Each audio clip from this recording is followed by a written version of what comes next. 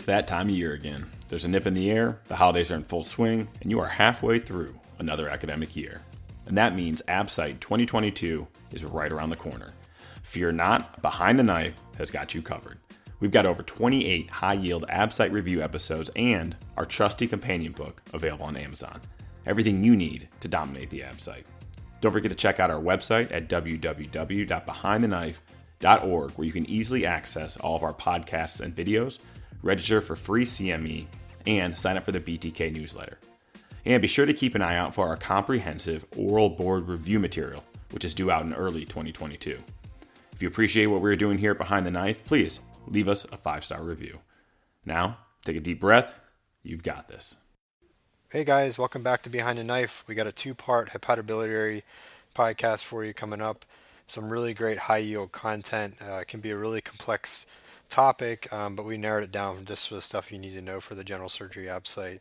Okay, let's get started. I hope everybody's AbSite studying is going well so far. So hepatobiliary part 1. This is hepatobiliary is a big subject, so we broke it up into 2 segments. Let's jump right into it with some high-yield anatomy. So Wu, what makes up the portal triad?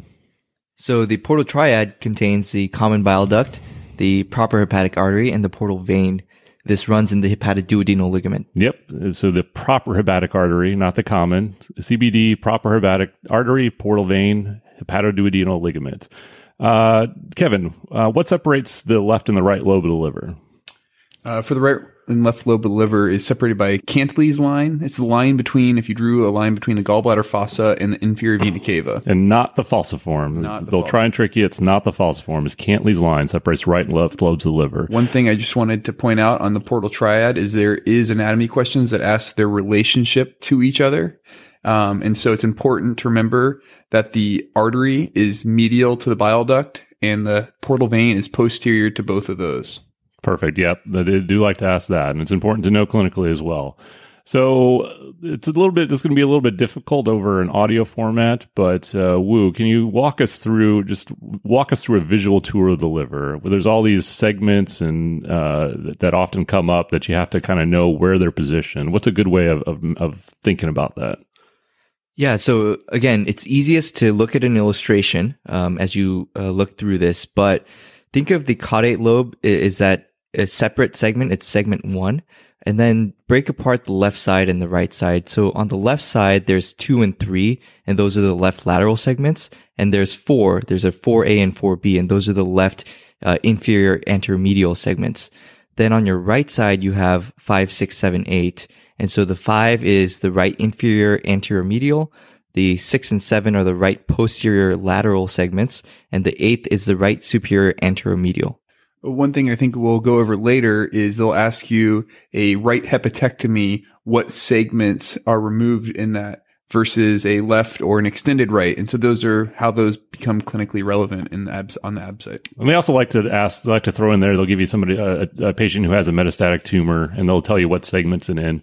So you have to know if that's, a left lateral segment or if that's one of the deeper segments, and that helps guide your therapy as to how you're going to approach treating that or performing a metastectomy. So it's definitely a favorite. It's definitely need to know it. Like Wu said, the best way to do it is open up an anatomy textbook and just have that image in your head and know where the segments of the liver are. So how about the hepatic veins, Kevin? Tell me about those. Where do they drain? How many are there? Right. So you have 3 hepatic veins. They drain directly from the liver into the inferior vena cava. So you generally have the right, which drains directly into the inferior vena cava itself. And then the left and medial hepatic vein join together and form a confluence and then plug into the inferior vena cava. Okay, great. There's some aberrant vascular anatomy that's important to know. There's your replaced right hepatic and there's your replaced left hepatic. So Wu, where do those originate and where do they run? Yeah, so the replaced right hepatic most commonly comes off the SMA. It travels behind the pancreas and the common bile duct. This is in contrast to the replaced left hepatic, which comes off the left gastric artery. It travels in the gastrohepatic ligament.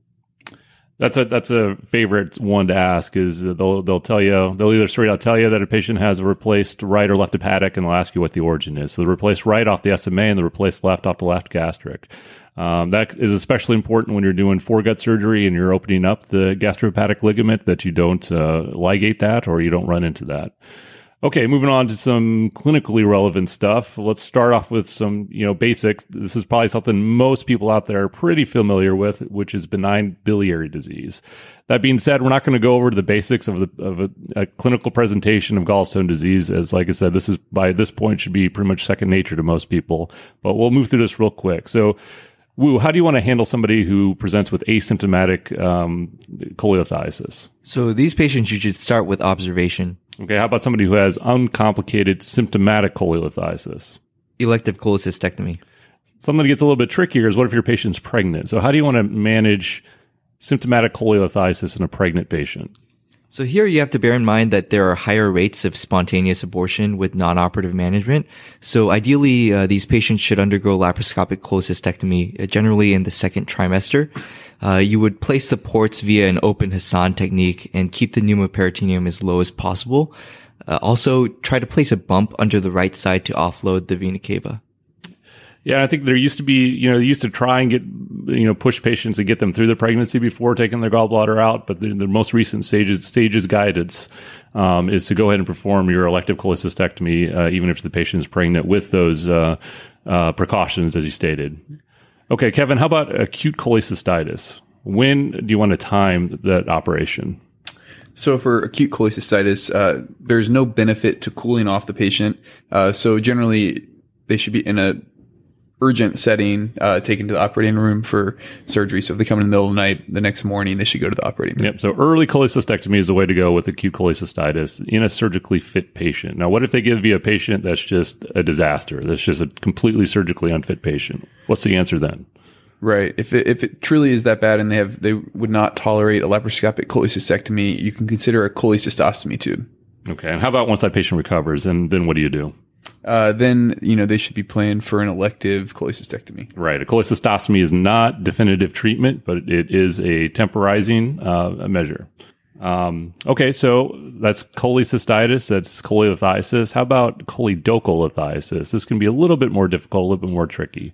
So, Wu, what's your approach to the management of a patient with suspected choledocholithiasis? Yeah, so there are several accepted approaches, and there's a lot of variability between institutions. But in general, if you have a really strong suspicion, so say the common bile duct stone is seen on imaging, or there is clinical evidence of cholangitis or bilirubin of greater than 3, or dilated CBD of greater than 6 millimeters, you should consider preoperative ERCP for clearance of the duct. You could also do IOC intraoperatively, and also consider a common bile duct exploration if ERCP is not available. Okay, so that's your patient who comes in, and you, based on their imaging, based on their labs, you're like, this patient has a stone in their duct. What about if those ones where maybe they have a few abnormal liver tests, they have a mild elevation of the bilirubin, or gallstone pancreatitis? What do you want to do with that patient? So here, both MRCP and just a laparoscopic cholecystectomy with intraoperative cholangiogram would be acceptable answers. Yeah, I think the key there is you have a moderate suspicion for a stone in the duct, so you need to do something to image that, whether that's a preoperative MRCP or whether that's an intraoperative, an IOC. Maybe you don't have enough suspicion to go ahead with a preoperative ERCP, but you definitely want to image the duct. Okay, what about an easy one, the low suspicion? Their labs are normal. And they have nothing on imaging to suggest a common bile duct stone.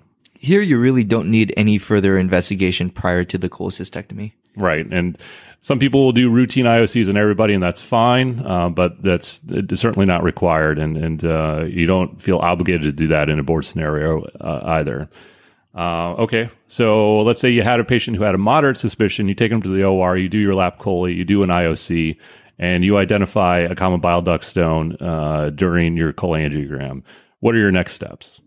So first, during the intraoperative cholangiogram, once the stone is identified, you should try to flush the stone through, and using glucagon if the stone has difficulty flushing alone could be very helpful.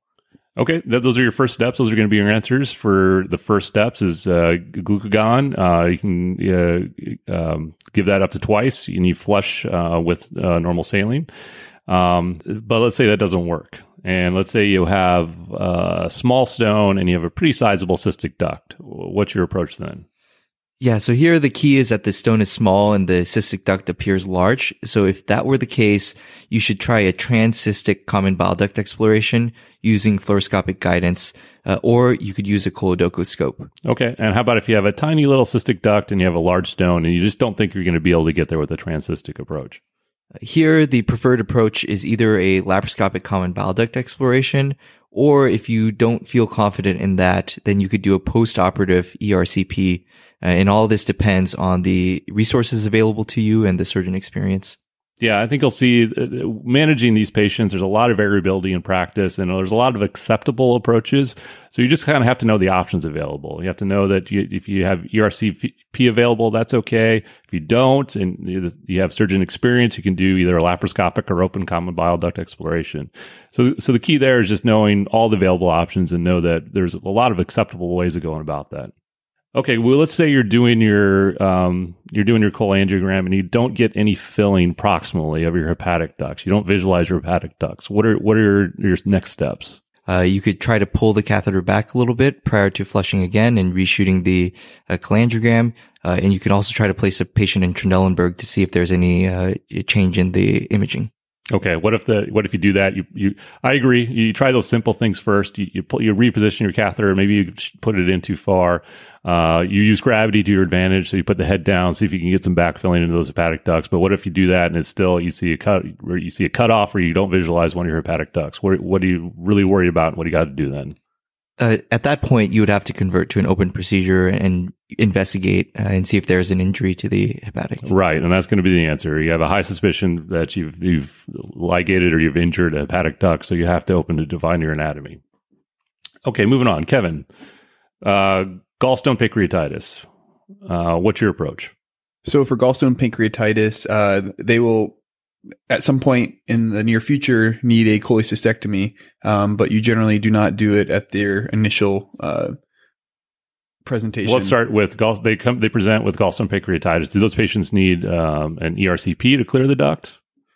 If there is evidence of choledocholithiasis or active cholangitis, then yes, they would need an ERCP. But if there's just pancreatitis, there's no role for ERCP. Yeah, so just your run-of-the-mill patient who presents with pancreatitis and you suspect it's gallstone pancreatitis, unless they have one of those other indications that you strongly suspect that there's a big stone lodged in the duct or they have evidence of cholangitis, most of those stones will pass and they don't necessarily need an ERCP.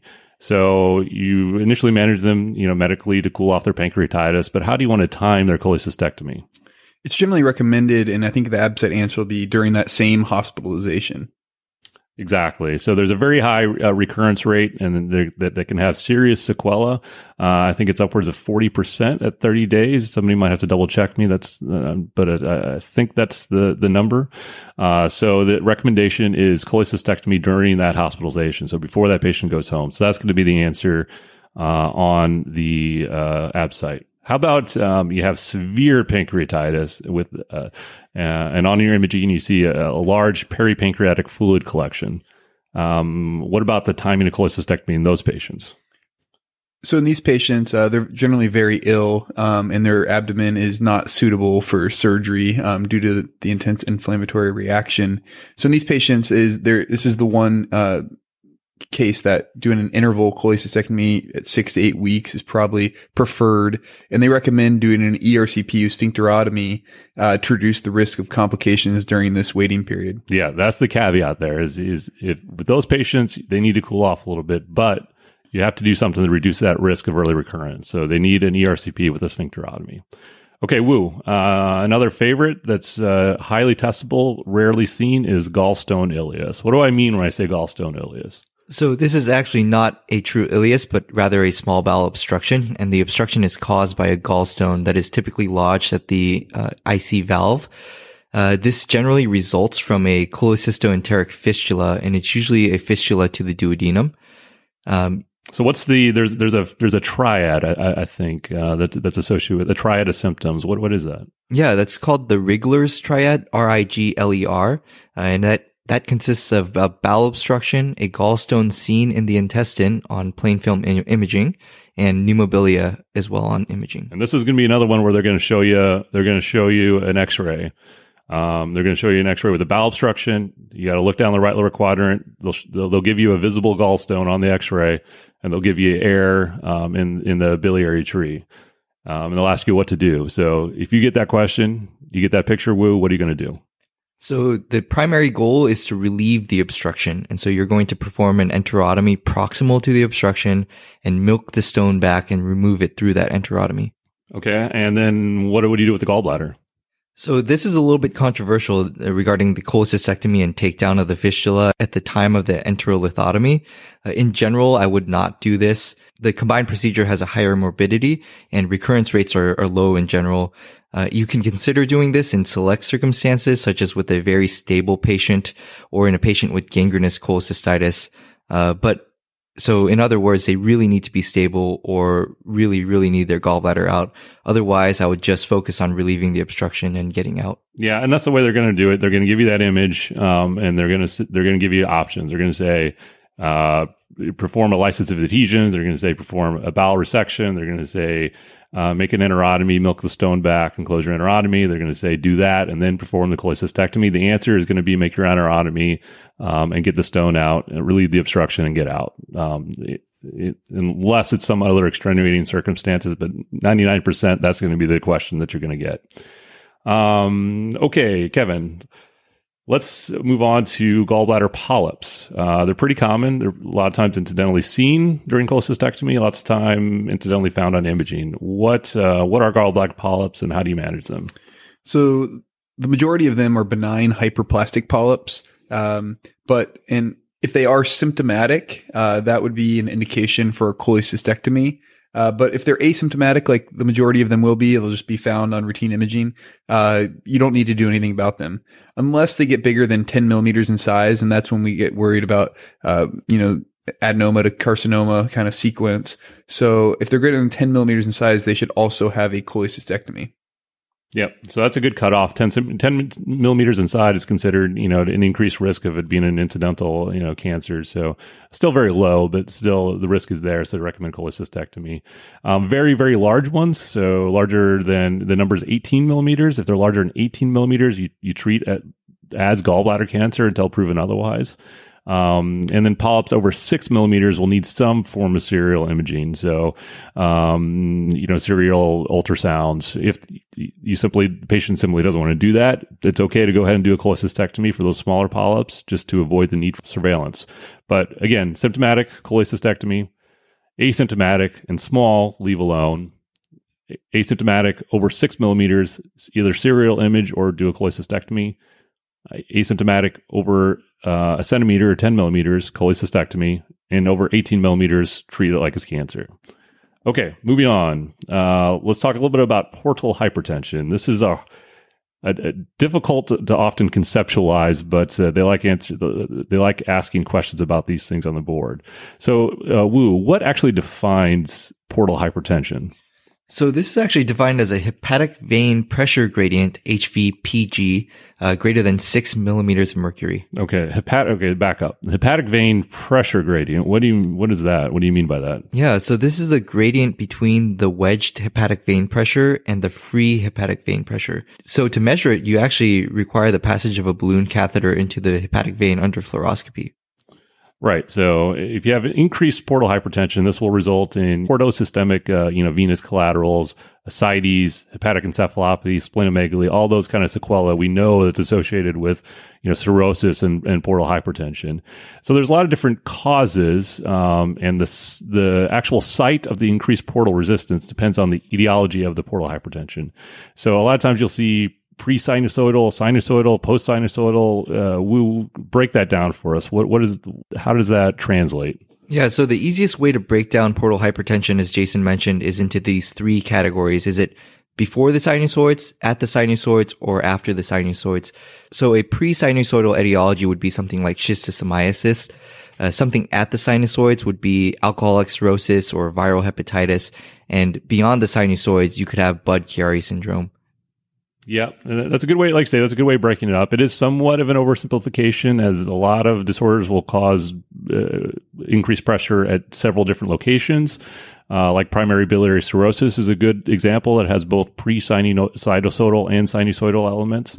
But yeah, that's a good way of thinking about it. And sometimes you will be asked, where is the site? What kind of portal hypotension is this?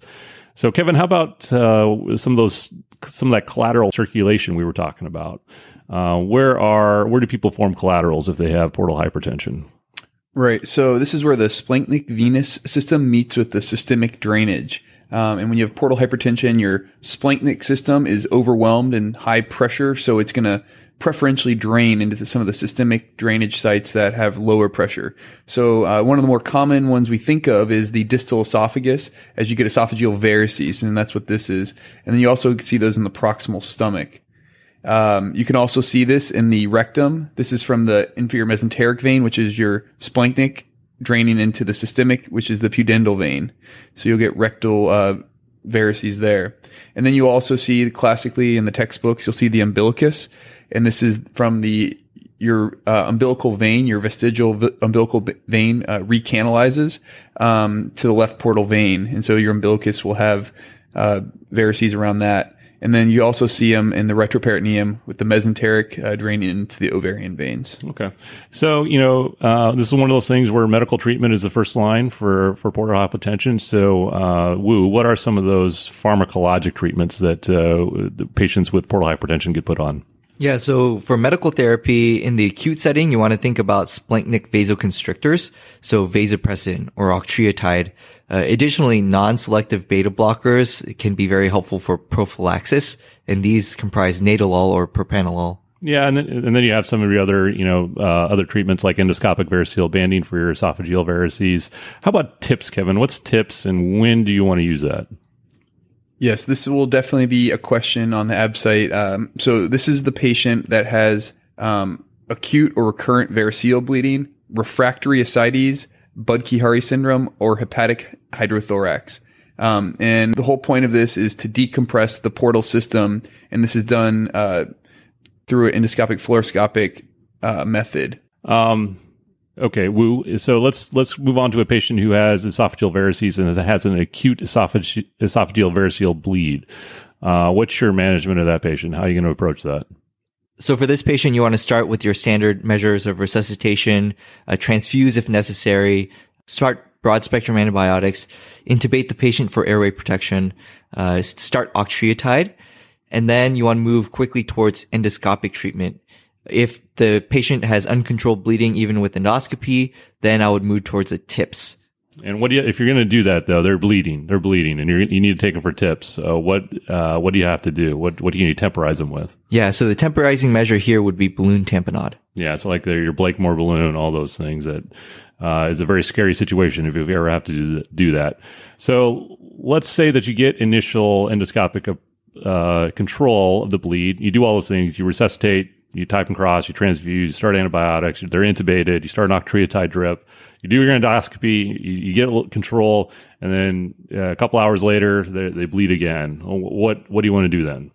So here the patient has had initial endoscopic control and has rebled, then I would go for a second attempt at endoscopy. Yeah, it's not that dissimilar to other upper GI bleeding. The second endoscopy would be the answer, but then they need their TIPS. So either you get control endoscopically or you do your Blakemore balloon, but they need TIPS.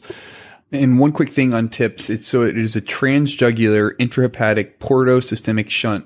And so through the internal jugular vein, the interventional radiologists cannulate the hepatic vein and basically make a stent between the hepatic vein and the portal vein, which allows the portal venous pressure, which is high, to drain into the hepatic veins and then into the systemic circulation in the IVC. And this is how you get control of and reduce the portal pressure. And a lot of times when patients have had these in the past and they come in with recurrent bleeding 6 months later, you want to start with an ultrasound of the TIPS to make sure that this stent still has flow through it and is draining from the portal system into the systemic venous system. Yeah, it's one of those things that it just blows my mind that it works. And I somebody had a lot of guts to try that for the first time, I think. I don't know who figured that out. So since we see a lot less surgery for portal hypertension since the advent of TIPS, but let's briefly go through some of those surgeries. So, Wu, what are some of your different surgical options for portal hypertension? Yeah, and again, as Jason was saying, these are generally reserved for a very select set of patients. So in patients with extensive portal venous thrombosis and no portosystemic shunt options, you might consider gastroesophageal devascularization. Okay. And what's another one? So in another setting, you might consider esophageal transection with division and anastomosis. But again, this is rarely used ever since TIPS has come into play. And now you mentioned devascularization. So what is meant by these devascularization procedures? So this is essentially a total devascularization of the greater curvature and the upper 2/3 of the lesser curvature, as well as a circumferential devascularization of the lower 7.5 centimeters of the esophagus. Okay. You also mentioned something about portosystemic shunts. Now, I know there's selective shunts, there's partial shunts, there's non-selective shunts. What do we mean by that? Kevin, why don't you take us through this one? So selective shunts is generally you want to go from selective to non-selective. So the selective shunt, the common one is the splenorenal or Warren shunt, and this will decompress only part of the portal venous system. And this is good for variceal bleeding, but does not help ascites. And so there's also a partial portosystemic shunt. These are types of side-to-side shunts where the flow is calibrated by the size of the synthetic interposition graft placed between the portal vein and the vena cava. And then, of course, you have your non-selective portosystemic shunts, and these will provide wide decompression of the entire portal venous system by doing something like a side portocaval shunt. But these have high rates of encephalopathy and they complicate liver transplants later. Yeah, so this is something where you kind of have to think about what your problem is. And I've seen at least, practice questions laid out like this where they give you a patient and their main problem is, variceal bleeding, and not a main problem with ascites, then something like a selective shunt would be the way to go. If their main problem is ascites, you need a non-selective shunt with the understanding that that's going to potentially worsen any encephalopathy. Okay, so that's about as much of portal hypertension I can take. For some reason, I find that to be a very confusing topic, but hopefully that'll help you get a few more points on that test. So let's move on to another very, very common thing is a liver abscess. So they'll generally ask about three different kinds: pyogenic, amoebic, and echinococcal. So, Wu, what is a pyogenic liver abscess? Yeah, so of those three categories, the pyogenic abscess is the most common. It comprises over 80%. It's secondary to biliary tract infection, with E. coli being the most common pathogen. It can also happen secondary to spread from a GI source, such as diverticulitis or appendicitis. How do you treat a pyogenic abscess? And you treat these with percutaneous drainage as well as antibiotics. Okay. So that's your pyogenic abscess. That's your most common. Those are bacteria from a GI source, most commonly from biliary tract infection. Perc drain antibiotics. Kevin, amoebic abscess. So these are the patients that have just gotten back from traveling to South America or Mexico. These can be diagnosed based on imaging findings, and you also want to get serology on these patients to confirm the diagnosis. And these patients generally will respond to Flagyl and rarely need drainage of these. Okay, last one. So amoebic abscess, don't drain those. Treat those with Flagyl. Echinococcal cyst. So echinococcal cysts are essentially hydatid cysts. They have a characteristic double-walled cystic appearance on CT scan. Also for these patients, just like your amoebic abscess patients, make sure you check their serology. And to treat, the medical management here is albendazole, followed by surgical excision. The key is not to aspirate or spill because spillage will cause anaphylaxis. Perfect. Okay, well, I think that's a good place for us to break with our part one of the hepatobiliary. But before we do that, let's do a couple quick hits. Okay, Kevin, what's the hepatic vein pressure gradient typically required for variceal rupture? It needs to be at least 12 millimeters of mercury. Okay, and we said earlier, what's the definition of portal hypertension? Portal hypertension pressure begins at 6 millimeters of mercury. Yep, so 6 is the definition of portal hypertension. You need about double that or 12 before you get to variceal rupture. The child's Turcotte-Pugh score. What are the components of that? So bilirubin, albumin, prothrombin time, encephalopathy, and ascites. Yep. So that's your child score. Bilirubin, albumin, PT, encephalopathy, and ascites. How about the MELD score? The MELD score is thought to be more objective and contains the bilirubin, the INR, and the creatinine. Okay, great. And so at what MELD score has it been shown to have patients will have a survival benefit with transplantation? 15. Yep. So you need a MELD score of 15 before you'll have a survival benefit from having a liver transplant. So Kevin, common test question, important to know in real life, especially with the increasing levels of cirrhotic patients in the United States. How do you manage a cirrhotic that comes into you with an umbilical hernia? So you want to attempt to reduce this as quickly as possible, but you also want to make sure that you do everything possible to get medical control of the ascites before they need an operation, because that will significantly complicate the operation. Yeah, so let's just say it's a reducible umbilical hernia. They come into you because it's causing them a little bit of pain. So how do you want to manage it? It's not incarcerated. It's not strangulated. How do you want to manage that?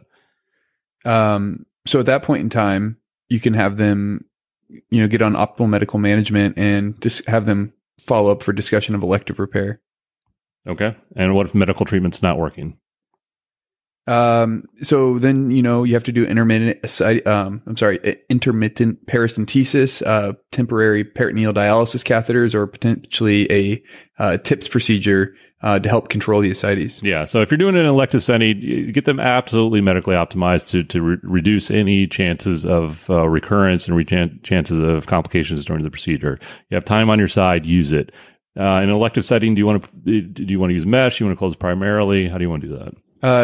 These patients have a high risk of recurrence due to their intra-abdominal pressure, so I would use a mesh in the elective setting. Okay. What if you have a patient that comes into you, their MELD score is 20, they're on the transplant list, and they're telling you, this bothers me. Do you want to fix that, or what do you want to tell those patients? Hopefully that they can wait to get this repaired at the same time they get their liver transplant. Yeah, that just makes sense. If they're getting a liver transplant, take care of the hernia at the time of the liver transplant. So those are the easy ones. What about the complicated ones? If they come into the ER, they have a big, red, angry, incarcerated, strangulated umbilical hernia. What do you do there? Unfortunately, these are very difficult, but your only choice is to operate on them. So you must repair these urgently, and you can't use mesh in these situations due to the concern for infection. So in the cases we've seen of this, you reduce the hernia, close in multiple layers, and you want to close the peritoneum, because your biggest problem postoperatively is going to be drainage of ascites.